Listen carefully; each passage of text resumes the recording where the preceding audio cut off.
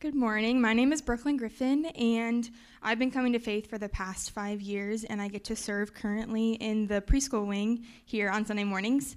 And today's scripture reading is going to be from Acts chapter 1, verses 15 through 26.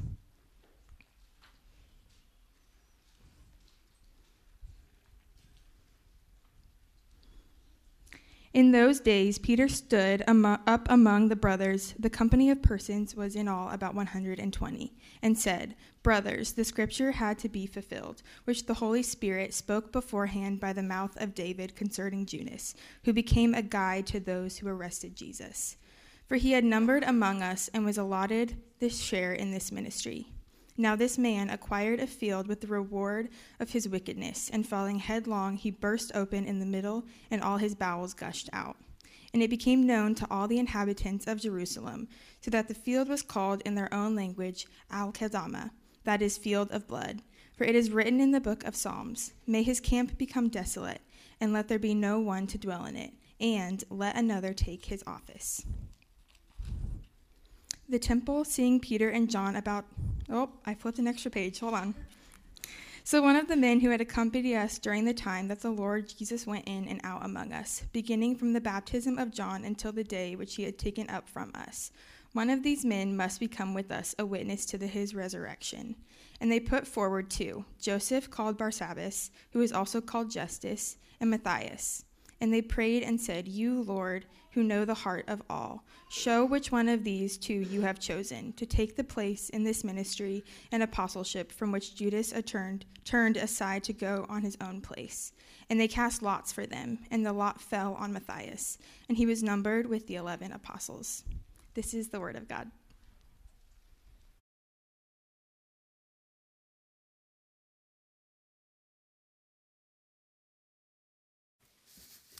Thanks, Brooklyn. Good morning to each of you. I'm glad that you're here today.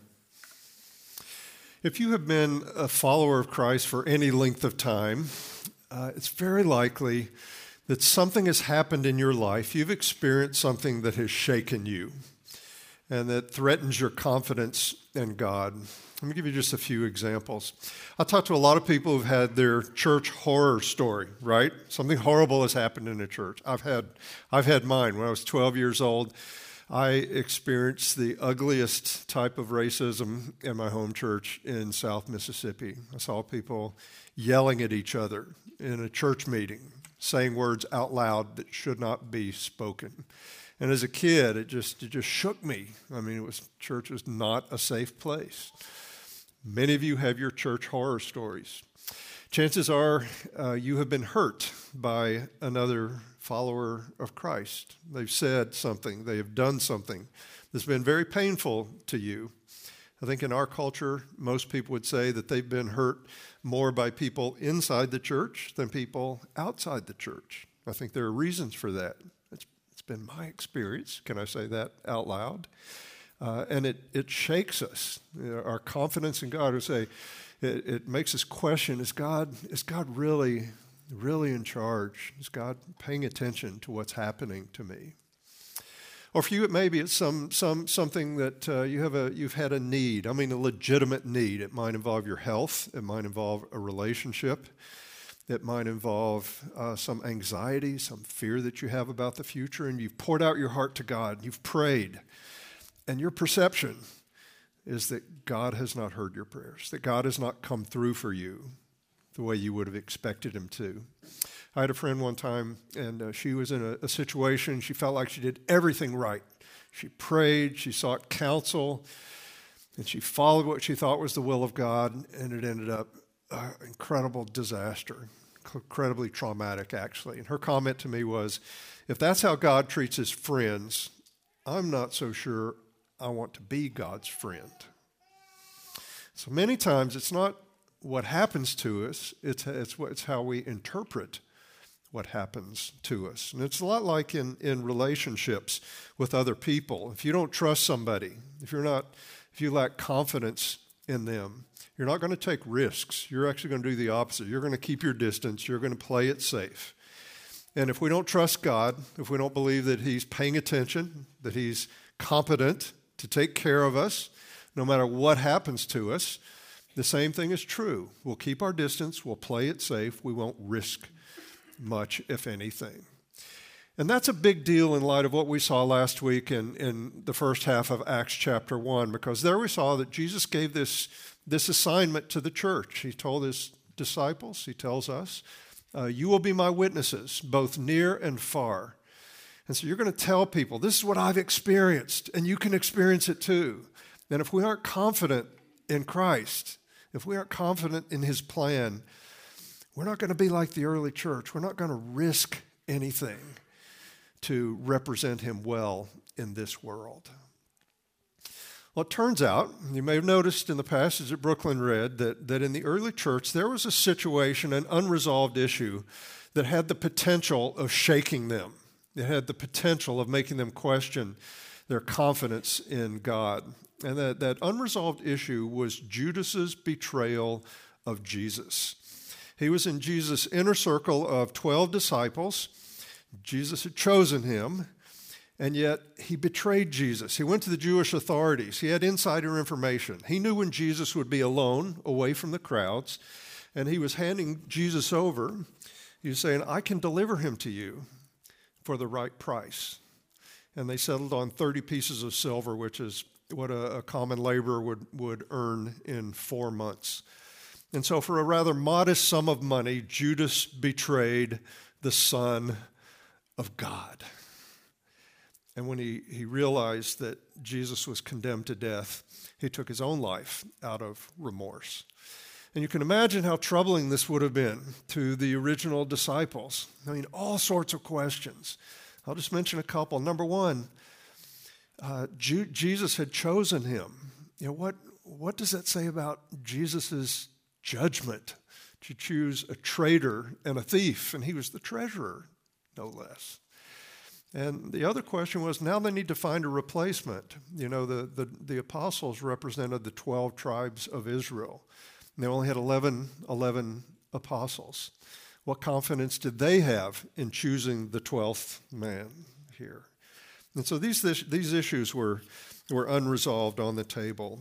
And in Acts 1, verses 15 through 26, Luke explains how they addressed these two issues. And what brought them great confidence can also bring us great confidence. And so they addressed, first of all, Judas's betrayal, and then they addressed Judas's replacement. And in doing so, Luke gives us two reasons why we can have confidence in Jesus when we are shaken by the things that we've experienced inside the church and outside of the church.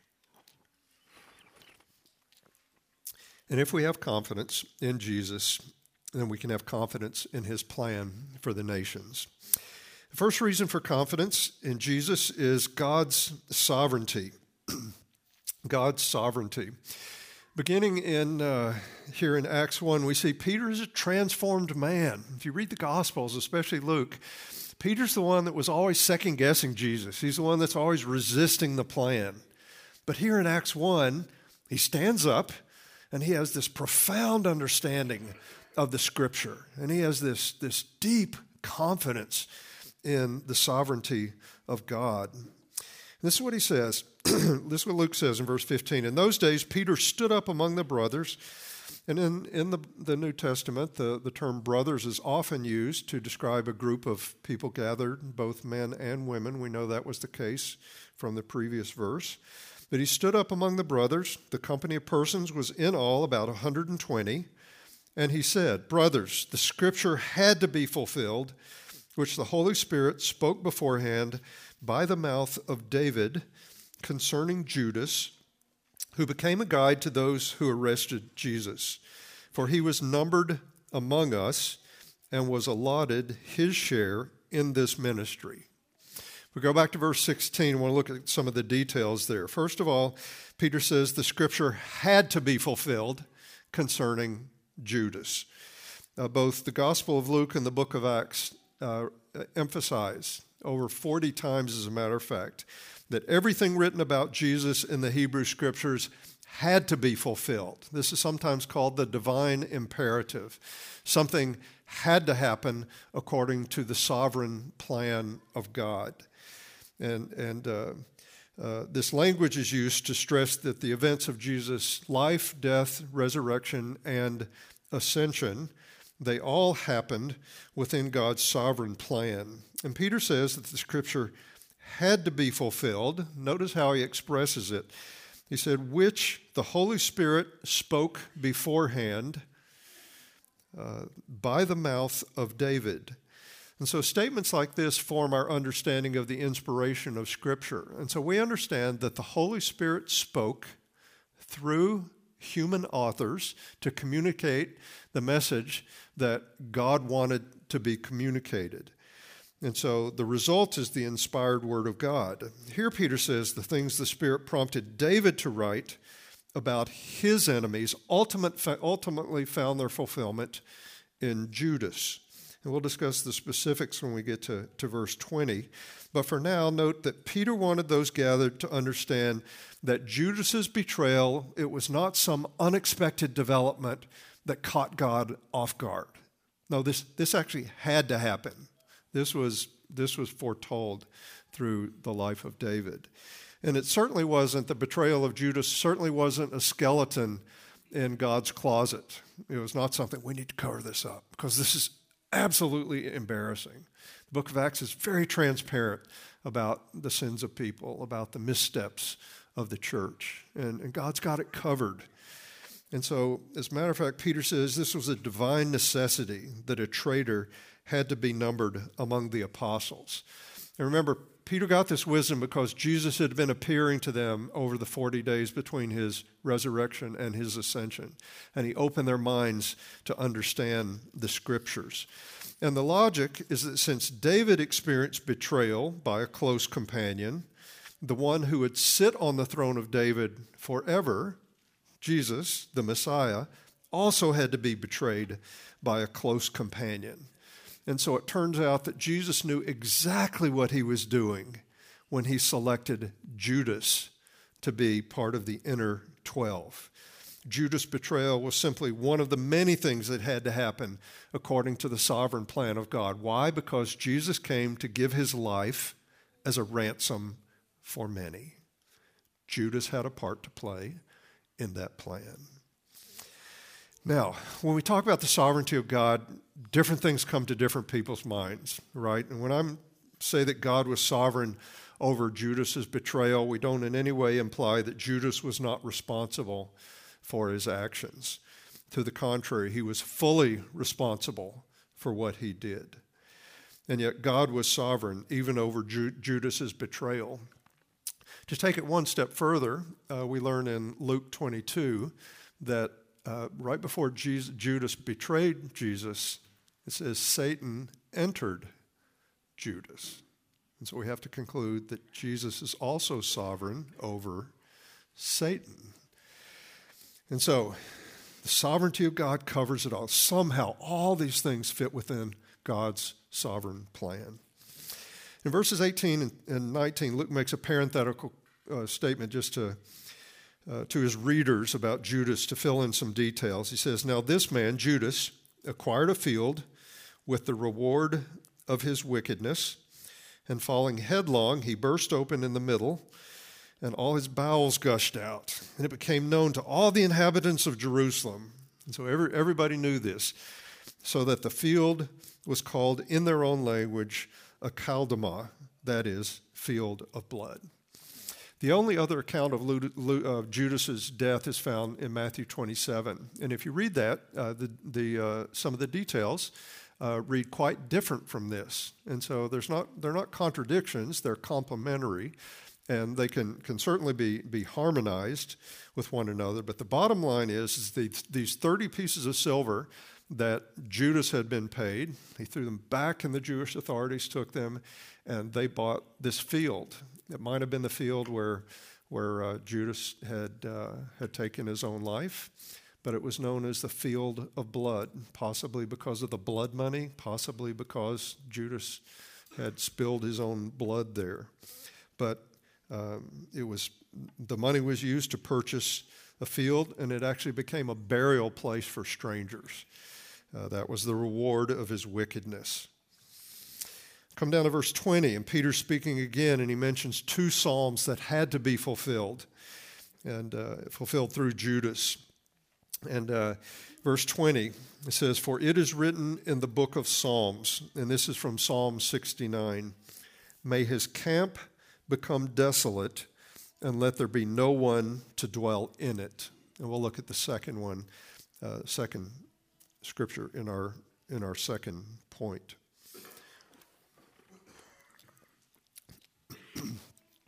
But that first scripture Peter mentioned, Psalm 69, David is speaking about his enemies and how he had suffered innocently at their hand. People hated David without a cause, and so David cries out to God to punish his enemies. And in verse 25 of Psalm 69, he says, "May their camp be a desolation, let no one dwell in their tents." That would be justice for David's enemies. Here in Acts 1, Peter says that Judas' death was the ultimate fulfillment of David's cry for vindication from God. And so like David's enemies, Judas had brought innocent suffering upon Jesus. Like David's enemies, Judas hated Jesus without a cause. And Judas fulfilled the fate that David wanted for his enemies because his camp, his field, became desolate. It was actually a graveyard. Nobody lives in a graveyard.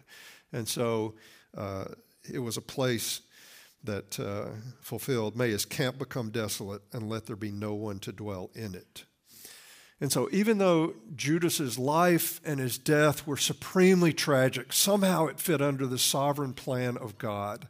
And that those 120 gathered there, they needed to know this. God was not asleep. He was not negligent when Judas became one of them, when Judas betrayed Jesus. Somehow it fell under the umbrella of God's sovereignty.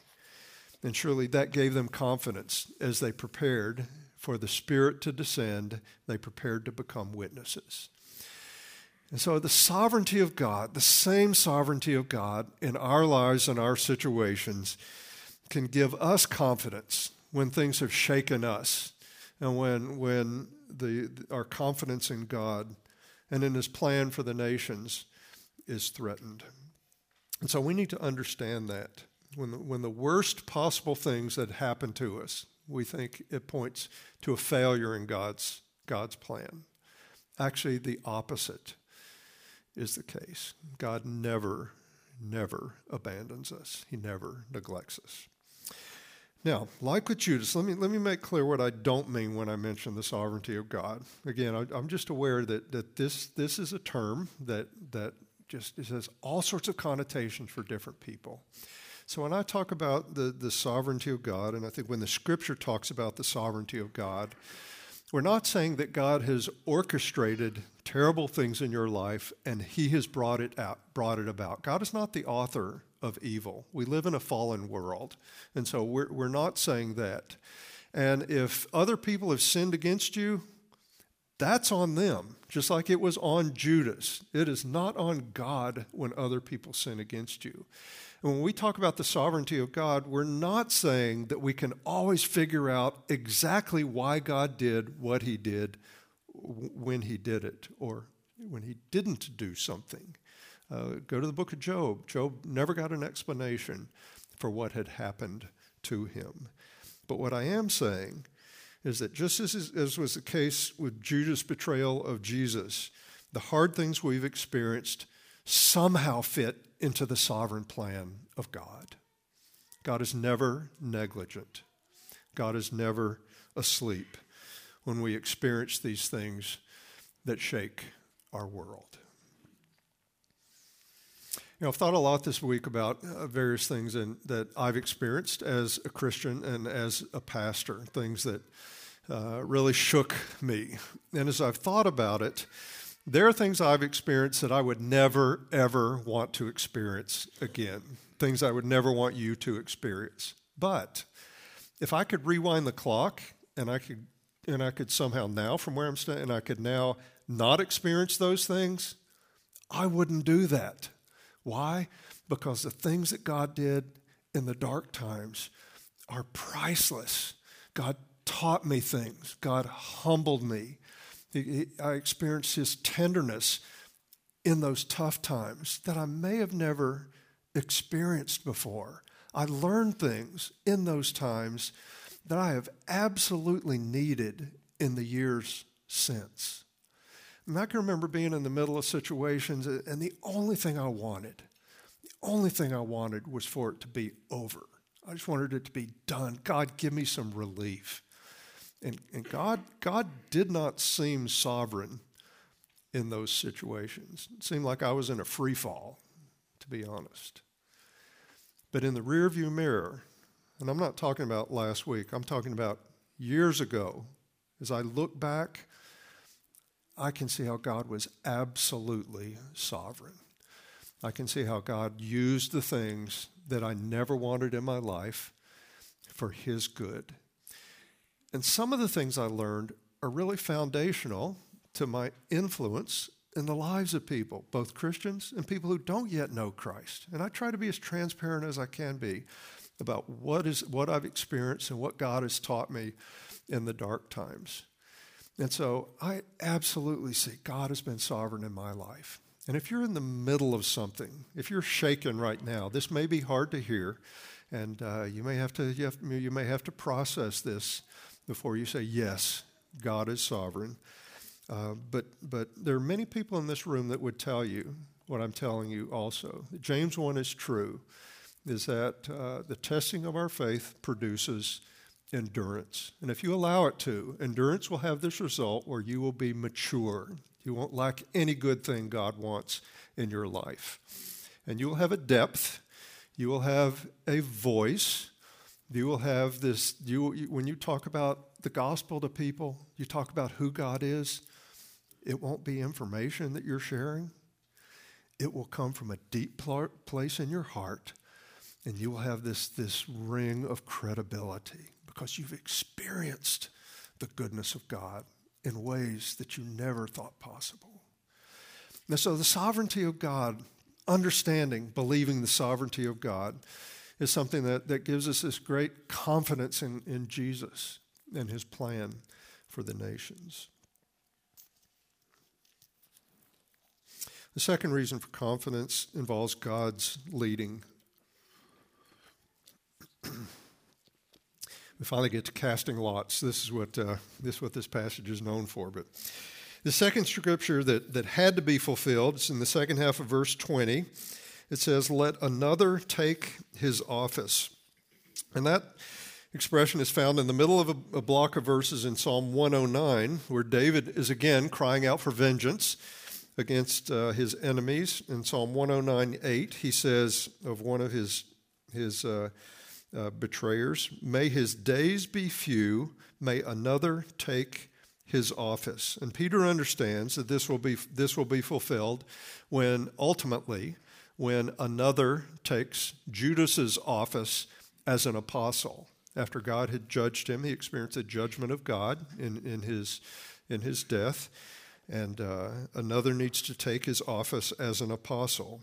In verses 21 and 22, Peter lays out the requirements.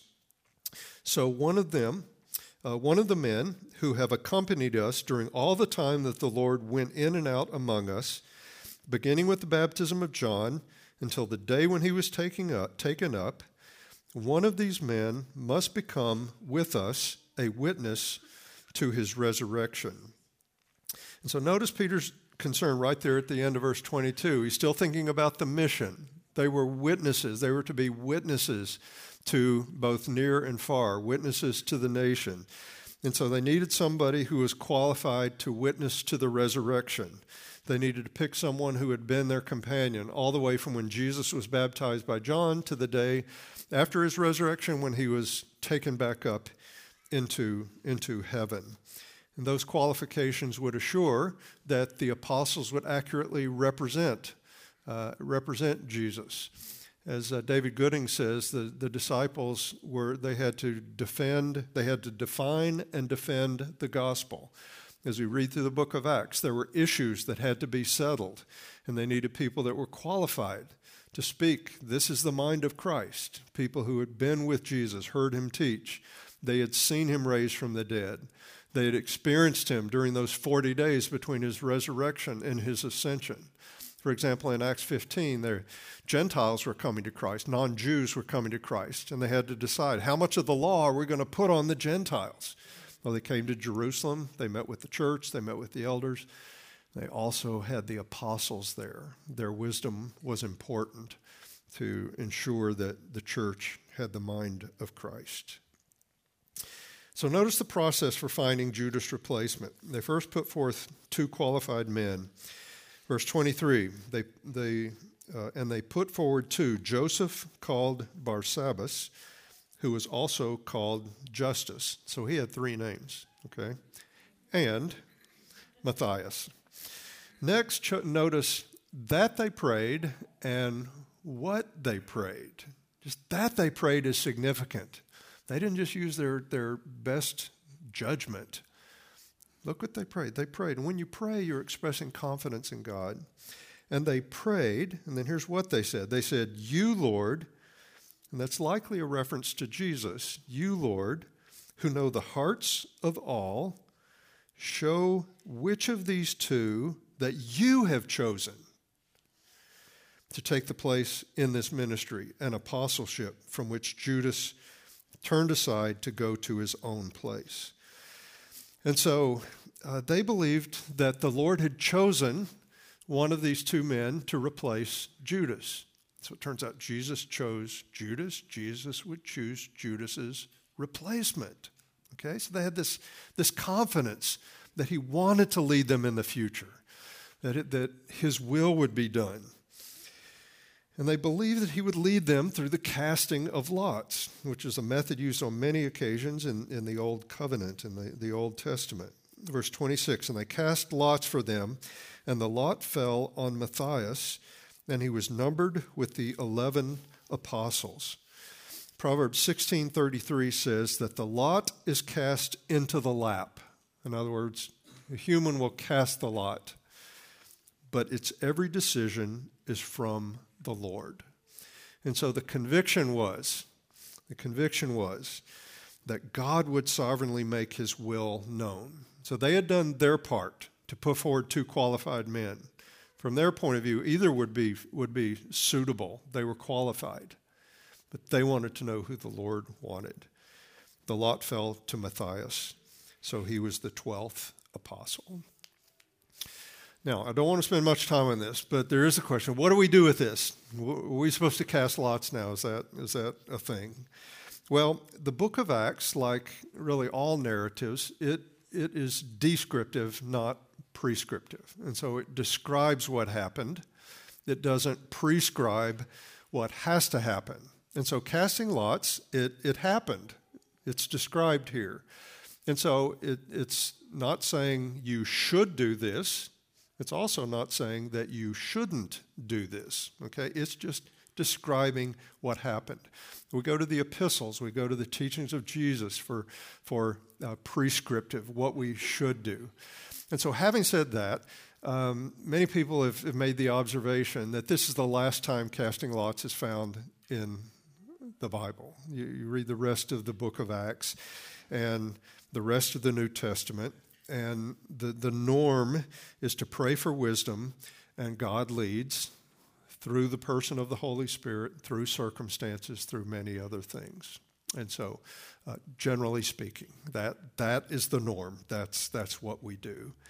And so where this passage leads us, it leads us the same place as we were led last week in the first half of the chapter. It leads us to having this confidence that God will lead us as we're people of prayer.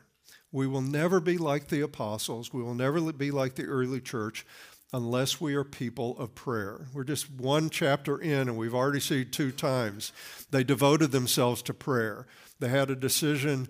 They prayed, Lord, you know that you have the wisdom here. Show us. And so they were devoted to prayer. They prayed when they needed decisions. They prayed when they were in prison.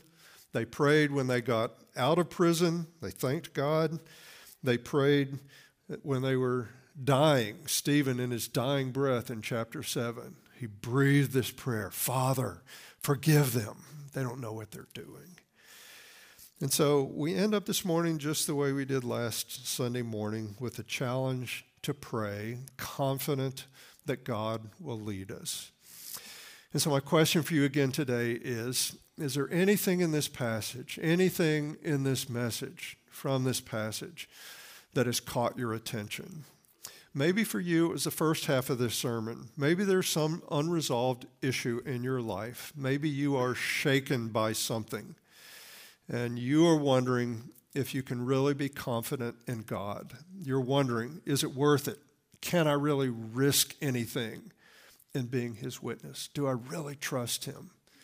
And so make that a matter of prayer. That's a front burner issue. You probably need to talk to somebody else about that. Somebody you trust, a spiritual-minded follower of Christ that you trust. But pray about it. God wants to give you this confidence. Or perhaps you hear all of this and you're like, okay, I hear these words. I know I'm supposed to be a witness, but I have no idea what that means. I don't understand my giftedness. I don't know what specifically that means.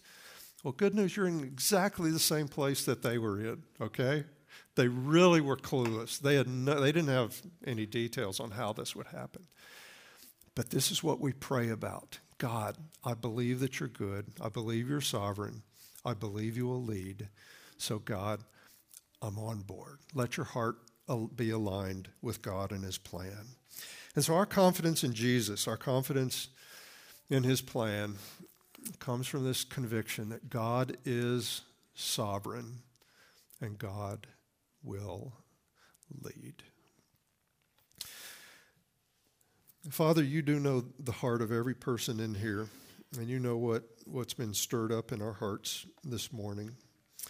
God, for the unresolved issues, if there are some who are in the midst of a free fall, some who are wondering if you can be trusted, wonder if it's even possible for them to be part of your plan, to be a witness to people near and far. Pray, God, that you would speak to each one, speak through your word, speak through your people, your Holy Spirit. We pray, God, that you would lead us to a place where we have this heart-level confidence in you, in your sovereignty, and in your willingness to lead. And so we ask, God, that you would do this work in our midst. We count it a privilege that you involve us in what you're doing in this world. God, may we be fully available to you, trusting you in just profound ways. It's all by your grace, and so we pray in Jesus' name. Amen.